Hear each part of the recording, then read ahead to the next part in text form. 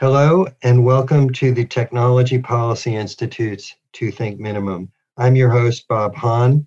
Today is July 18th, 2022, and I will be speaking with Catherine Ross, who is Strategy and External Affairs Director at Thames Water in the United Kingdom. Prior to that, Catherine was Chief Executive of Ofwat, the independent economic regulator for water in England and Wales. And Catherine has recently stepped down as the first chair of the Regulatory Horizons Council. I invited her here today to talk about a report the Council issued just last month on regulation and innovation, which is on my top 10 list, and I hope we can persuade you today it should be on yours. Catherine, welcome to Two Think Minimum. Thank you for having me, Bob. Looking forward to talking to you. So you and I have talked about reimagining regulation before in some of our weird fantasies, but today I want to focus on the topic of regulation and innovation. So can you tell our listeners why you think regulation and innovation is important and might be worth a podcast?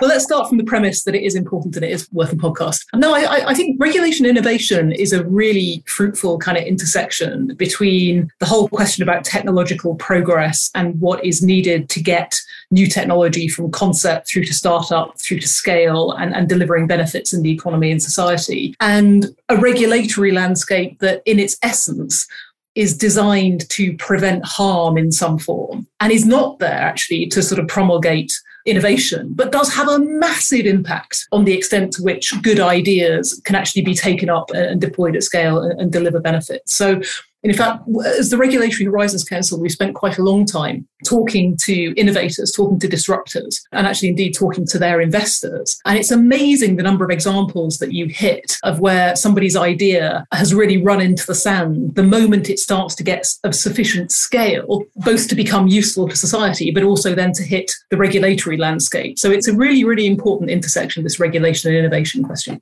So before we get started, can you tell our listeners what the Regulatory Horizons Council is, which I may sometimes refer to as RHC, but it won't be on the test, and what your role was? Yeah, absolutely. So I was the first chair of the Regulatory Horizons Council, and the Regulatory Horizons Council is an independent advisory council, basically owned by the UK government, if I can put it that way. We were created on the back of a white paper from about 3 years ago now called Regulation and the Fourth Industrial Revolution. And it was basically a really good piece of work, this white paper, and identified all the different barriers to the UK taking advantage of technological innovation. And one of the barriers that it came up with was where technological innovation meets regulation. And that regulation can sometimes kill the technological innovation before it gets even actually to startup, and certainly when it goes from startup to scale. So the idea of the Regulatory Horizons Council, basically our mission statement, is to recommend reforms to regulation that are designed to ensure that the UK gets best value out of technological innovation. And that value can be all sorts of different types of value. So it might be financial value and value in terms of global competitiveness, but it could also be value in terms of improved sustainability or social inclusion or health and well-being or things like that. So basically our job is to try and sort of disrupt the regulatory status quo and find areas where regulation could be better with a view to enabling the UK to get better value out of technological innovation. And I think it's fair to say, actually, when we were set up about sort of 2.5 years ago, there was a lot of people who thought that that meant we would go around wanting to see deregulation. And obviously there are examples where we do want to see deregulation and where we think deregulation would be beneficial for technological innovation. But actually one of the things we found is that good regulation at the right time, the right place, in a truly proportionate way that's clear and predictable, can be a really important enabler of technological innovation. So a lot of the time, we're not just looking to deregulate, we're also looking to re-regulate or make sure that regulation is fit for purpose and proportionate and actually protects the public. So that's what we've really been doing for the past 2.5 years. And one of the phrases we use in the US, and I think they use in the UK as well and elsewhere, the OECD and all countries around the world, is this notion of smarter regulation. How does your report or your team's report or the council's report fit into that? Yeah, I mean, very much in line with that. I mean, one of the things that we have found quite persuasive, actually, when we've looked at the regulatory landscape for examples of best practice, is this idea of adaptive regulation or possibly even anticipatory regulation. And it's really all about regulation that is forward-looking rather than backward-looking, and that is open to learning and adapting as it goes. So, in terms of best practice in a regulatory environment that is better for technological innovation rather than worse for technological innovation, something with that kind of adaptive approach and that inbuilt flexibility and that openness to learning is very much what we would like to see. And I think that very much aligns to this OECD notion of smarter regulation. So your report has in the title the words innovation-friendly regulation. And yet in your opening remarks or responses to my queries, you talked about innovation that delivers value. I'm guessing that you're probably not in favor of innovation for innovation's sake. How do you think about good innovation, bad innovation, or what it is you're really trying to do? Yeah, I think, Bob, you've hit on an important point there. And I should confess, this report went through a number of phases in its life cycle. In its initial conception, we referred to it as pro-innovation regulatory principles, because that's what we were asked to do, is come up with some regulatory principles that would be pro-innovation. And actually, when we sat down and examined our collective conscience, we didn't really want to be pro-innovation for the sake of being pro-innovation. We want to be, and this is where the phrase innovation friendly came from, we want to be proportionate, we want to enable innovation to succeed where it can deliver value for society. But, we don't see our job as being to be pro-innovation in and of itself. And actually, when we sat back and thought about regulation, and I think we said this in the report itself, we became fairly quickly convinced that it is not the job of regulation to be pro-innovation. That is not why we regulate. We regulate to prevent harm in some way. And it's very important that while regulation is being conducted, being designed and being implemented with a view to preventing harm, it does not unduly restrict or harm or hinder technological innovation. But actually being pro-innovation didn't really feel like what we should be about. So yeah, it's an important point. It's a very nuanced point, Bob. Well done for picking that up. So if someone is suffering from insomnia or is interested in learning more about regulation, can they find this report or appendices online? Yeah, absolutely. So you can have as much or as little of this report as you like. There is quite a pithy executive summary that runs to about 8 pages, something like that. There's then a main body of the report itself, which I think is about 70 pages, something like that. And then if you're really, really keen on learning more about regulation and its impact on innovation, we've got a whole series of case studies that's drawn mostly from the UK, but not exclusively from the UK, where you can drill down. And there's another probably another 80, maybe even nearly 100 pages of those case studies that you can go to find examples of the kind of thing that we allude to in the report. If you are looking for it, it is on the www.gov.uk website. And if you search for Closing the Gap, you will easily find the report in all of its forms, the short form, but also all the case studies as well. That's great. Thanks. So you have a bunch of principles in there, and we're going to go over those, and I promise our listeners they won't be on the test. But before we get to principles, I want to talk about cases, because cases are more interesting, and those people who have suffered through law school have had to learn a lot about the pros and cons of case study approaches. Can you give me an idea of what you would consider a good, user-friendly innovation or regulation that promotes innovation? And conversely, can you give me something that hasn't been an example of something that hasn't been so innovation friendly? There are several in the report.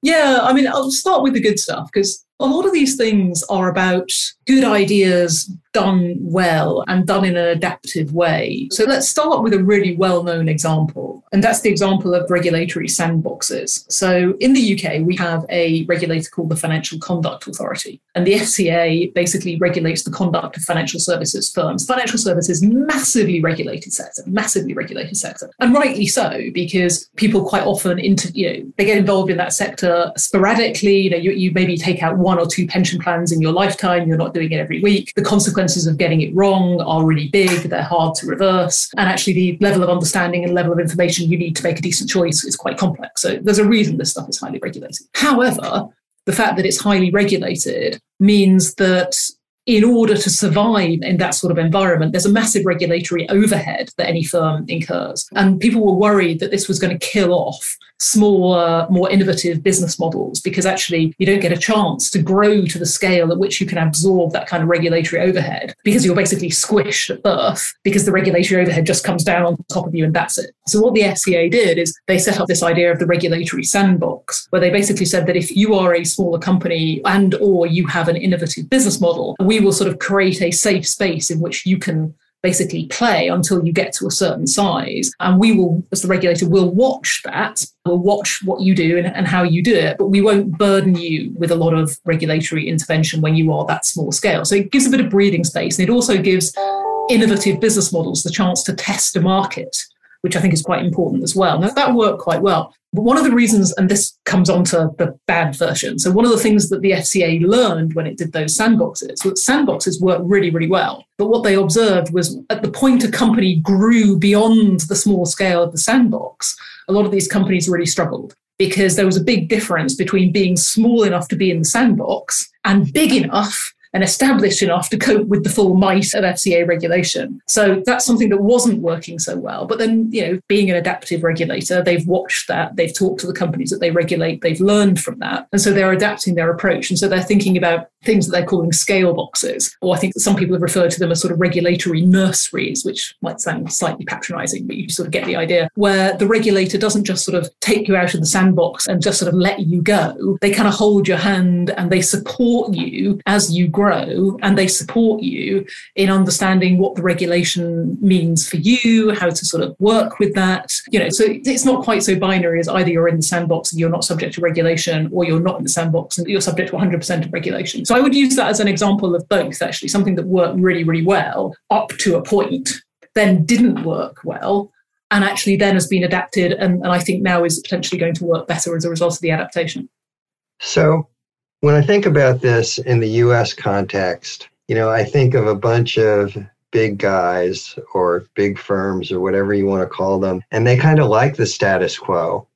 And they may like having these regulatory barriers to entry or costs that are imposed on everyone because the new guy on the block, if you will, may not be able to thrive in this environment. Precisely why, in your example, I think the FCA set up the sandbox. But how do regulators insulate themselves from these kinds of political pressures to allow the kind of entrepreneurship or innovative ideas that you're talking about? Or is that just not a problem in the UK? I think it's a huge problem, although I think it's a slightly different problem in the UK than maybe it is in the US, because I think the way that you describe that, Bob, I'm conscious that you refer to them as political pressures. And I think in the US, because of the nature of regulators and the political appointments to the top of regulators, and also the sheer might of sort of lobbying at that sort of political level, I think maybe in the US there probably is a political pressure dimension to it. I don't think that's true in the UK, but I do think that the phenomenon that you observe, which is that, big established companies tend to like the status quo in terms of regulation, is absolutely a problem in the UK. It's absolutely a problem. I just don't think it's mediated via vested interests engaging in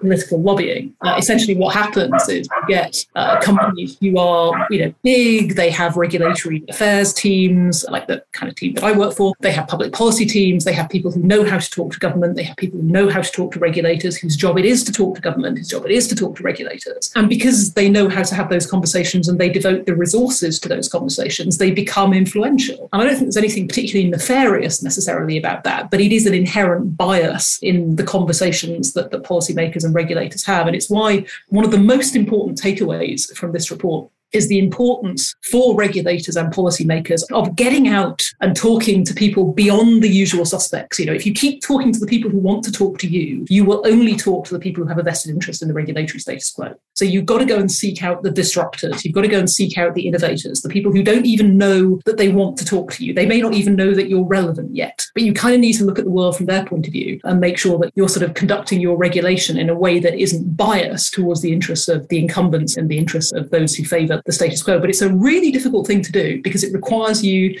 as a regulator, it requires you, and as a policymaker too, to sort of have a different kind of conversation with a different kind of person. And that's difficult to do, right? That requires a mindset shift, but it also requires a whole shift in the modality of public engagement. It's a big deal. So I have a question about that. You were one of the sort of pioneers in promoting customer engagement when you were at Ofwat in a slightly different context, just reaching out to the customers to see what it is that they wanted and ensuring that they get good value for money. What's the incentive of these different regulators to go out and talk to these new people on the block? I refer to them as, quote, guys sometimes, but they could be men, women, or whatever. What's the incentive to do this? And do they have the resources to do this? Yeah. They have day jobs. It's a challenge. I mean, the reason that we've identified this as one of the gaps, if you like, between, as it were, best practice. And what you see a lot of the time in reality is precisely for the reason you say, Bob. It's, I spent 20 years working at regulators, as you say. They have a lot to do. And most of what people are clamoring for you to do is to fix a problem that might have manifested itself, 2 years ago, 3 years ago, the root cause of which might have been in place 5 years ago. So there's this constant pressure, if you like, to sort of regulate through the rearview mirror the whole time. And it's really hard to think forwards because by definition, the problems of the future haven't happened yet. So nobody's clamoring for you to solve them. And if you then combine that with the fact that you might not even know who to speak to, it becomes doubly difficult. But it's really important. It's really important because otherwise, all you'll be doing is fixing yesterday's issues and you won't actually be moving your sector or moving the economy on or moving society on in a way that's going to deliver best value for the future. It is really, really important. And if there is one thing that this report might do is just, giving regulators, when they are under huge pressure to devote all of their time and all of their resources to fixing the problems of the past, give them something to wave. Say, no, look, it's really important that we do not devote all of our resources to this backward-looking stuff. We need to carve out and dedicate some time to thinking about the future and talking to the people who are actually going to inhabit that future. If that's all we achieve, I shall be really happy, actually.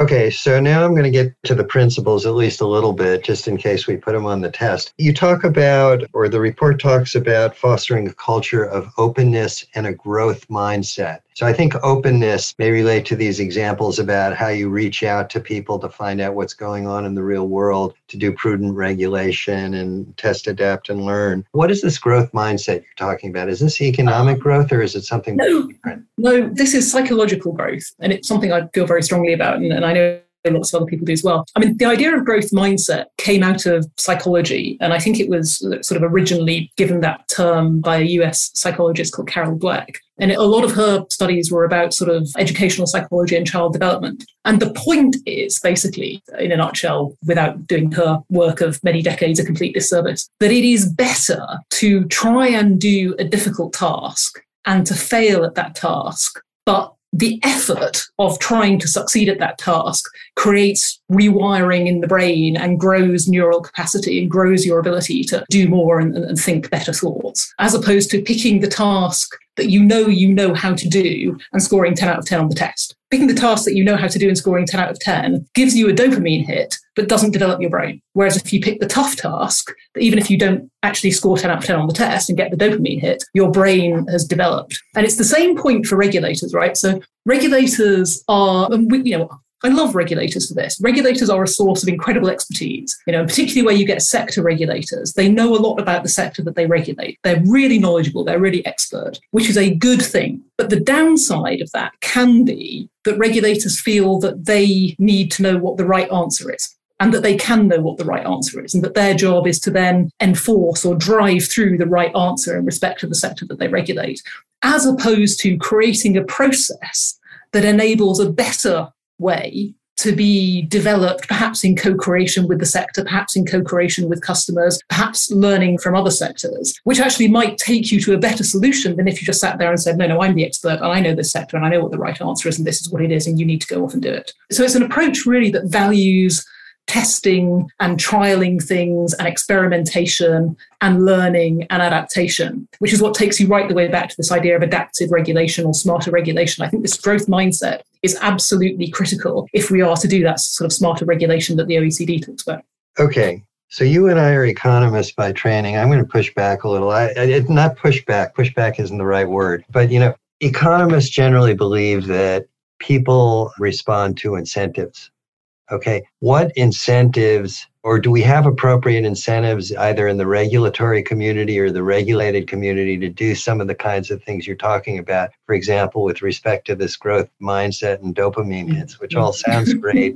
But at the end of the day, what I'm interested in is regulation that promotes, let me put the question to you, you're sitting in your thesis defense at Oxford and some august professor says, what do you think the purpose or purposes of regulation should be? And you can't give me more than 3 objectives or 3 purposes, and preferably less is better. How should we think about this problem? Okay. Well, if you were going to ask me that, I mean, the first thing I'd say is that I think the purpose of regulation is ultimately to make the world a better place. I mean, I think that's really why regulators get out of bed in the morning. But they have a particular toolkit that they can use to do that. And that is about using incentives, which exist in different varieties, to change behavior. So that's what this is about. And it's that behavior change piece, which is why the mindset thing is so important. So, we can talk about this as an institutional level all you like, but I mean, it's human beings that make decisions, and it's human behavior that ultimately we're trying to influence, either individually or often, if we're talking about institutions, collectively. And just to give you an example of the kind of thing that I'm talking about, and it's a small one, but it's significant. So maybe I would give this example, but I swear I was nothing to do with it. Ofwat, the water regulator that I used to work for, but this happened after I left, has put in place an innovation fund. And basically what this innovation fund does is it gives companies like the one that I work for, so regulated companies, the ability to bid to Ofwat for a small amount of money to use to fund a project that is innovative. I would just say two things about that. The first is that the real value in that innovation fund isn't actually really in the projects that it creates. It's in the mindset shift that it engenders in companies like mine. Because it's very easy in a regulated water business to be quite risk averse, head down, focusing on the day job, putting one foot in front of the other. You've got enough challenges to deal with. And it's quite hard sometimes to raise your eyes above the horizon and learn from others and think beyond what you can do today to what might be possible tomorrow. And just having a little pot of money on the table that you can bid for just galvanizes the organization. Well, what are we going to do? What are our ideas? Where might we look for? And suddenly you've pulled that different thinking right into the organization, and you're changing the way that people are talking in the organization, how they're thinking and how they're behaving. The other example, which is the same thing, it's the Ofwat Innovation Fund. One of the things that Ofwat looks for when it assesses these bids for its innovation fund is that it looks for companies who build into their bid how they are going to share the learning with other companies. So again, it's just a really good example of how a small, tiny little regulatory intervention can just create conversation and can create connections and can change the way that people think. And it's really powerful. So I buy that. That fits in with behavioral economics. It fits in with political science. Am I passing my Viva? I don't know about that, but it's making the issue more salient, and giving people a nudge to think about it. Even if it's not the money, as you say, it's a combination of things that's motivating them to be creative. Let me ask you about another phrase that was used in the report that talked about co-creating regulation. And in the US, we have a pretty strong dividing line most of the time between the regulators who write the regulations or the guidance and what have you, and the regulated community. Are you envisioning something different here, or is the fact-finding process different, or what do you have in mind here? The kind of thing I've got in mind, in essence, is somebody, and I think in reality, mostly it's going to be the regulator, says something like, hey, we've got this problem that we need to solve.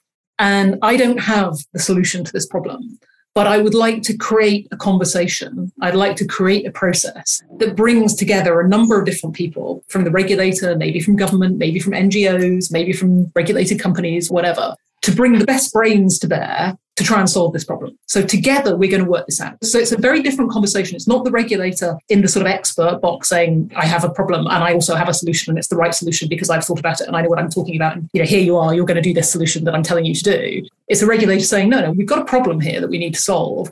Right, let's talk together about what the solution set might look like and let's iterate that through to a viable set of interventions or behavior changes that we can make. And to give you an example of something that I did, this is going back from my time actually at Ofwat, but I felt it was one of the most important things I did when I was there. When I was there, we acquired a new duty. It's kind of a big deal. If you're an economic regulator, you are there to deliver your statutory duties using your statutory function. So if you get a new duty, it kind of makes you pause and think, what is this new thing I'm supposed to be delivering? And we acquired a new duty basically to promote resilience in the companies that we regulated. And you kind of look at it and you think, what does that mean?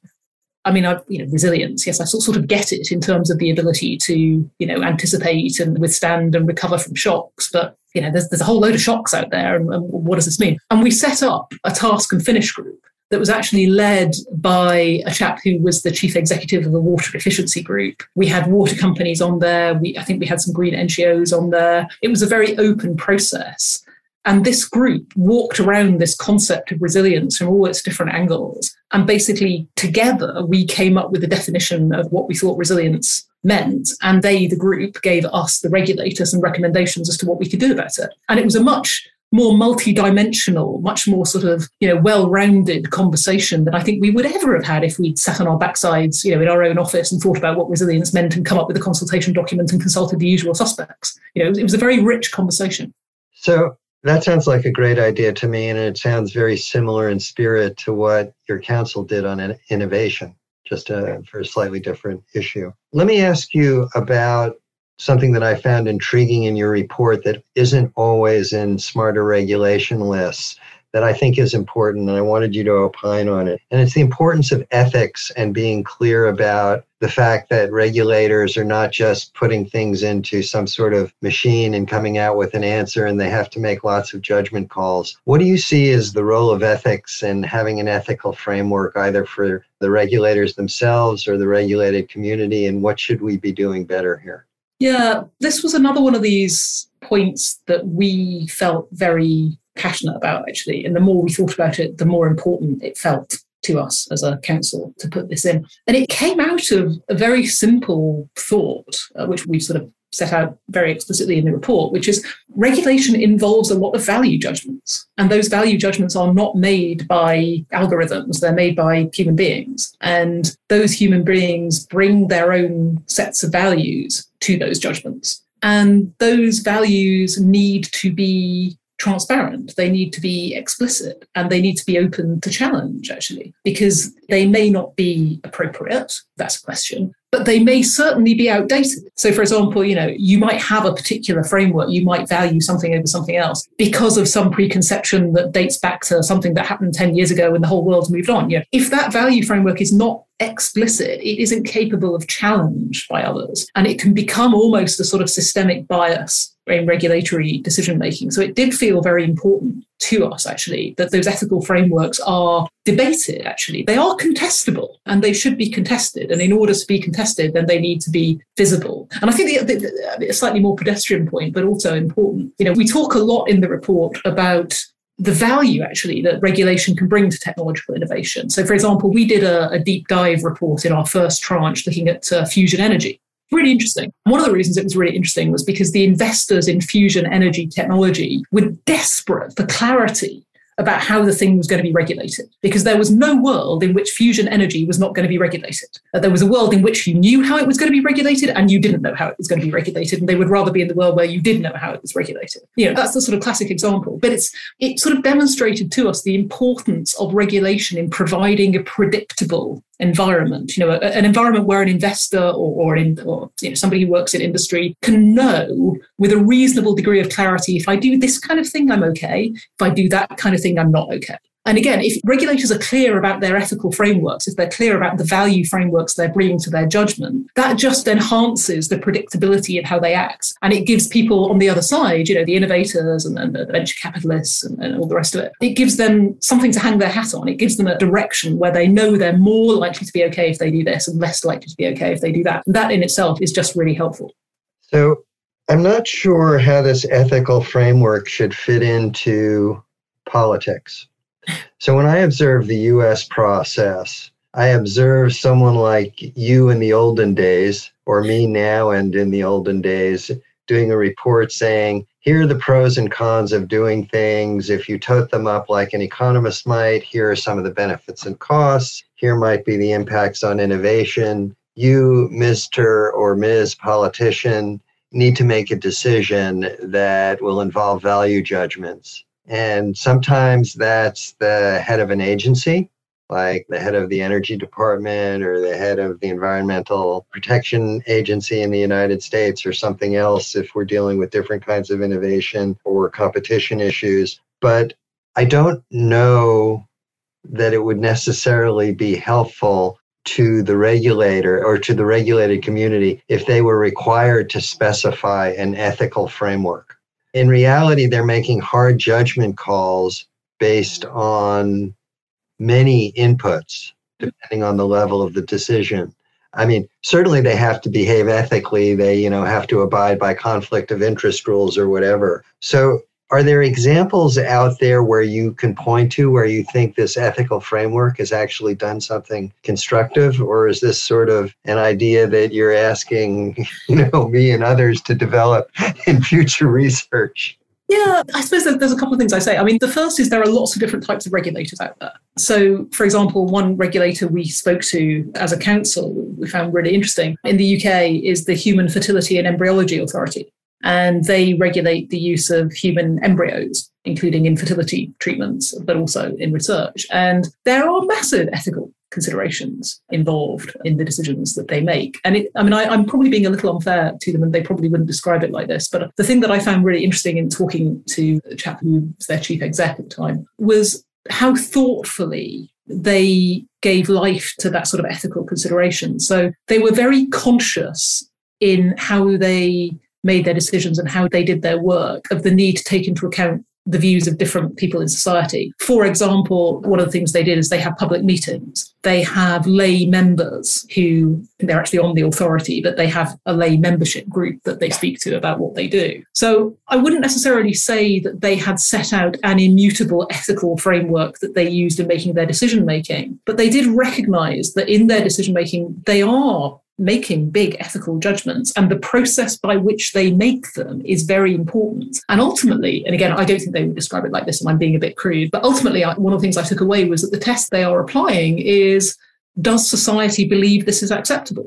Right. So sort of in your answer to my ill-formed question, what I hear is that process matters for things that are going to potentially have large societal impacts and impact different groups differently. I totally agree with that. Definitely. And I'll give you another example, actually. Again, I'm going back to my Ofwat days. But so one of the things that water companies do in the UK is, because we charge by volume of consumption, there are some people who find it difficult to pay their bills, and we have social tariffs to assist those people who are in financial difficulty in paying their bills. When I was at Ofwat, we were under quite a lot of pressure to, somewhere on a spectrum from ask to tell, water companies to do more on social tariffs, basically to increase the amount of subsidy they provided to those people who were simply not able to pay their water bill. Mm-hmm. And I found that incredibly uncomfortable, because that is basically a regulator who is essentially a technocrat, not an elected official, making a judgment call about a social transfer from one group in society to another group in society, which I did not feel comfortable making. That did not feel like something that should be done by an unelected technocrat. That's the kind of thing that we elect governments to do with taxation and spending and things like that. So we said, and we said this explicitly, which is an example of being explicit about your values in making a decision, that we would encourage companies to make those kind of transfers, to create these kind of social tariffs in two cases. One is where it was actually value for money to do so. So in other words, it's better to have people paying something than paying nothing. So it's actually cost beneficial. So customers are better off. So why wouldn't you? And the second is where your customer base is actually supporting the use of their money to subsidize people less fortunate. And if those two things are happening, yes, you please do a social tariff. If those two things are not happening, do not do a social tariff. But we were very explicit about that. We were very explicit about the fact that we didn't feel we were able to make that kind of value judgment that these people in society are worth subsidizing by those people in society. Do you see what I'm saying? It's an example. I see what you're saying, but in a US context, I think about politicians, legislators making that decision. Like frequently, they'll say, we want to subsidize a group that's less well off for any number of reasons, but let's just say income. They're lower income. And I think the way I would sort of divide the baby on that one is to say, let's get a mandate from the legislature if that's what they want to do. And then we should have the technocrats, as you call them, figure out the least painful or best way to do it. Yeah, I would very much support that. But that isn't always how the world works. There are lots of value judgments that you make as a regulator that you would never be able to bat up to the politicians. I mean, to give you another example, I mean, when you set a price control, when a regulator basically limits the prices that a monopolist can charge its customers, there are 1,000 value judgments that sit under the heading of cost allocation. A lot of these businesses that are regulated, the reason they're monopolies is because they're relatively high fixed cost businesses with, low marginal costs. So, they've got economies of scale. Well, how you allocate those costs between different types of charges, massive judgment call. And again, I would encourage regulators who have to make those judgment calls to be explicit about where they are actually allocating those costs and for what reason. And you can allocate them on the basis of trying to load costs onto prices where you want to send signals for efficient usage at the margin, or you can, load those costs into a way that sort of minimizes the welfare loss, or you can try and recover them in the most progressive way rather than regressive, but there are value judgments there. And I think you need to be explicit about those. To the extent that politicians will let us, I totally agree with you. On the other hand, they don't necessarily like to see that these explicit trade-offs. Let me turn to something else you talk about, or the council talks about in your great paper or report, and that's the idea of responsible innovation. And I want to bring up a crazy example and quotation that I'm sure you've heard before from Mark Zuckerberg, where I think Facebook, or he said something like move fast and break things. And I think of Uber and Travis Kalanick in the old days, where they did move fast and break a few things and brought an incredible new technology, ride sharing, to many people. What do you mean by responsible innovation? And in the report, the council talks about responsible innovation, not just for the regulator, but for the entrepreneur. My view about this is mixed, to say the least. It's not necessarily a bad thing that we have ride sharing in many societies now, but there were some cowboys and probably cowgirls who moved fast and broke a bunch of things. So that's not you could say, what's the question? That's sort of a comment. I'll let you figure out what the question is there. But how should we think about this responsible innovation concept? Yeah, I guess there are various things I could say on this. I mean, the first thing, which I think is important, and we felt I think was important when we wrote the report, although our job is to make recommendations about regulatory reform, and therefore our primary audience is regulators and policymakers, that's not all the puzzle here. There are other bits in the puzzle. And we didn't really want to let the report go without actually being explicit that there are things that businesses can do, that innovators can do, that investors can do, that would in and of themselves improve the regulatory environment and therefore better enable them to thrive and their innovations to deliver benefits. So it's no use just continually pointing the finger at the regulator and policymaker going, you must, when actually there's some stuff that you might be able to fix in your own house. So that felt philosophically quite an important addition to the report. And I think when we talked about responsible innovation, and we've referred to a few of the responsible innovation standards. I mean, there's a British Standards Institute one that gives some more guidance on practically what this might look like. The basic thrust of it is for innovators to think about how their innovation is created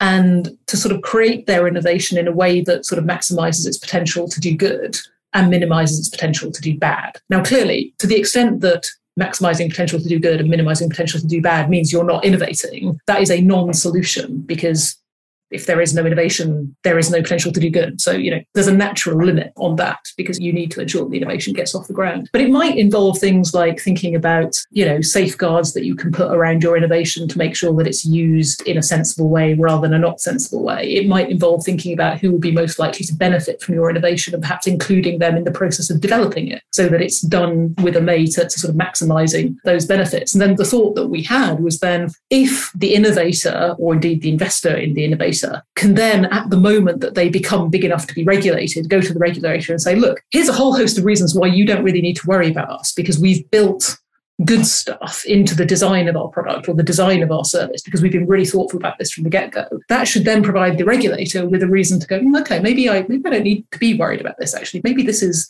mostly okay and we can have a more constructive conversation rather than feeling like they have to come in and regulate in a sort of harsher way, and it would just make for a more sort of constructive conversation. So it's partly about thinking about how your product and service is used, and it's partly about thinking about how you develop your product and service in order to maximize its benefits. So one of the things I really liked about your report, which was a little different from, and I've read a lot of these and taught a lot of these, was a little different from things that I had read before, was your focus on trust. And your example just a minute ago was sort of related to that, find out how this technology is going to affect people and make sure it does good things for the community that you're trying to sell it to. Can you talk about the need for, or the importance of trust in the regulatory process and how we could do better and what some examples are on the leading edge might be? This is a huge topic. It's just a huge topic. We've got 3 minutes. Okay, the 3-minute version. I don't think regulation works without trust, right? And even though the reason for regulation is that somebody somewhere, let's assume government, believes that some bad stuff will happen without a regulator, and that the regulator believes that some bad stuff will happen if it doesn't do things. The whole process of regulation just rests on trust, because the regulator doesn't have information about the products and services that they're regulating or about the market that they're regulating. They have to trust others to provide them with that and to be honest with them and to provide information in a timely way. When you as a regulator get feedback from the industry that you regulate, or the market that you regulate, about what effects your interventions are having, you need to trust that you're getting a reasonable view of what's actually going on in the market. Regulation exists in large part because, there's no such thing as a complete contract. So, where there's no such thing as a complete contract, you're basically talking about discretion and human interaction. And that whole kind of framework falls apart if you don't have trust. So it's absolutely critical. And the thing I keep going back to with all of this, and it is why I keep coming back to this, it's sort of inherent predisposition of the regulatory process to favour the status quo, which is why regulators really need to bust out of that and do that consciously. It goes back to this thing about trust. I really fervently believe that trust is a human being to human being thing. It is not an institution to institution thing. And so the interaction between human beings in regulatory processes is absolutely critical. It's not about whether I, as the competition regulator, trust you as the party trying to get your merger through the competition authorities. It's about whether Catherine trusts Bob. And because of the importance of those human interactions, I think this is part of what creates this sort of regulatory bias, if you like, to the bigger companies and the better resource companies, because it tends to be the better resource companies, the more established companies, the kind of companies that have government affairs teams, the kind of companies that have regulatory affairs teams, who can invest the time and the effort in turning up for face-to-face sessions and having those human being to human being interactions, which is why I think it's absolutely critical that the regulators devote time and effort to going out as human beings to see other human beings who are not the human beings who want to see them. The human beings who are doing the innovation, who are doing the disruption, who are doing things differently. I think that's absolutely critical because they have to build trust. They have to create the conversation with that different set of people rather than with the people who like to talk to them about the stuff that they already know.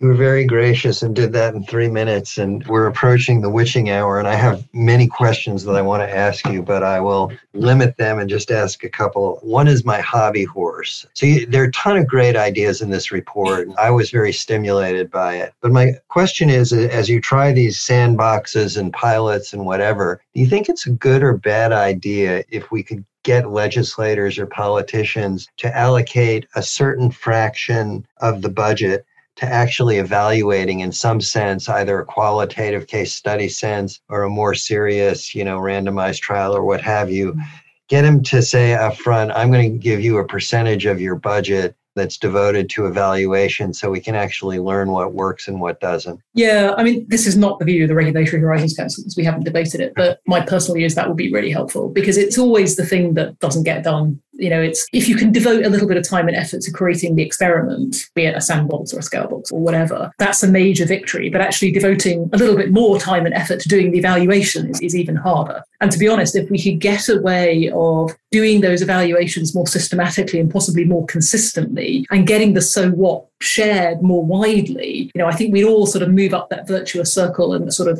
testing and trialing and learning, a lot quicker. So I think there is a lot that could be done to sort of systematize that evaluation process. The one thing I would say though, there's been something in the UK which I think has been quite successful. And it's partly on this point and it's partly also on your point about nudging regulators for better behaviour. And that's been something called the Regulators Pioneer Fund. That was set up by the department who sort of look after a lot of the economic regulators, so that regulators can basically claim an amount from this fund to do something different. And part of what they do is they then get together as the Regulators Innovation Network to then share the learning from the thing that they've done that has been a bit different. And that's been quite a useful catalyst for some of this. It's not quite the sort of systematic, dedicated funding and sort of coherent program that you're talking about, but it has helped with that. One final question, then you're off the hook. What would you like to see regulators doing more of in a decade that they're not doing now? I think first and foremost, getting out and about more and talking to people who are not the people that want to talk to them. I think that's absolutely critical. And even if they just did that, you just learn so much. You just see the world through a different lens. I think that's really, really important. And then the second, I think, would be building in learning in a more conscious way to what they do. I don't know how it works in the US, but every year in the UK, most regulators, or I think all the ones I can think of, publish an annual plan. And it says, this is what we are going to do in the next 12 months. I'm not saying never, but very rarely does that include, and we're going to try and learn about some stuff that we don't know. Or we're going to set something up with a view to learning something and have no idea what the answer is, but we're going to know something we didn't know to start with. Or we're going to work together with another regulator because they've done something and we'd like to learn more about it. There isn't enough of that. And again, it's to your point earlier, Bob, about scarcity of budget, scarcity of resource. It's stuff that is really important, but is quite often a casualty. And I'm not saying people don't do any of it, they do. But if we could really do more of that, again, it would just get us on that virtuous circle a bit quicker. We have been talking with Catherine Ross about regulation and innovation. Catherine, thanks for joining To Think Minimum. Thank you, Bob.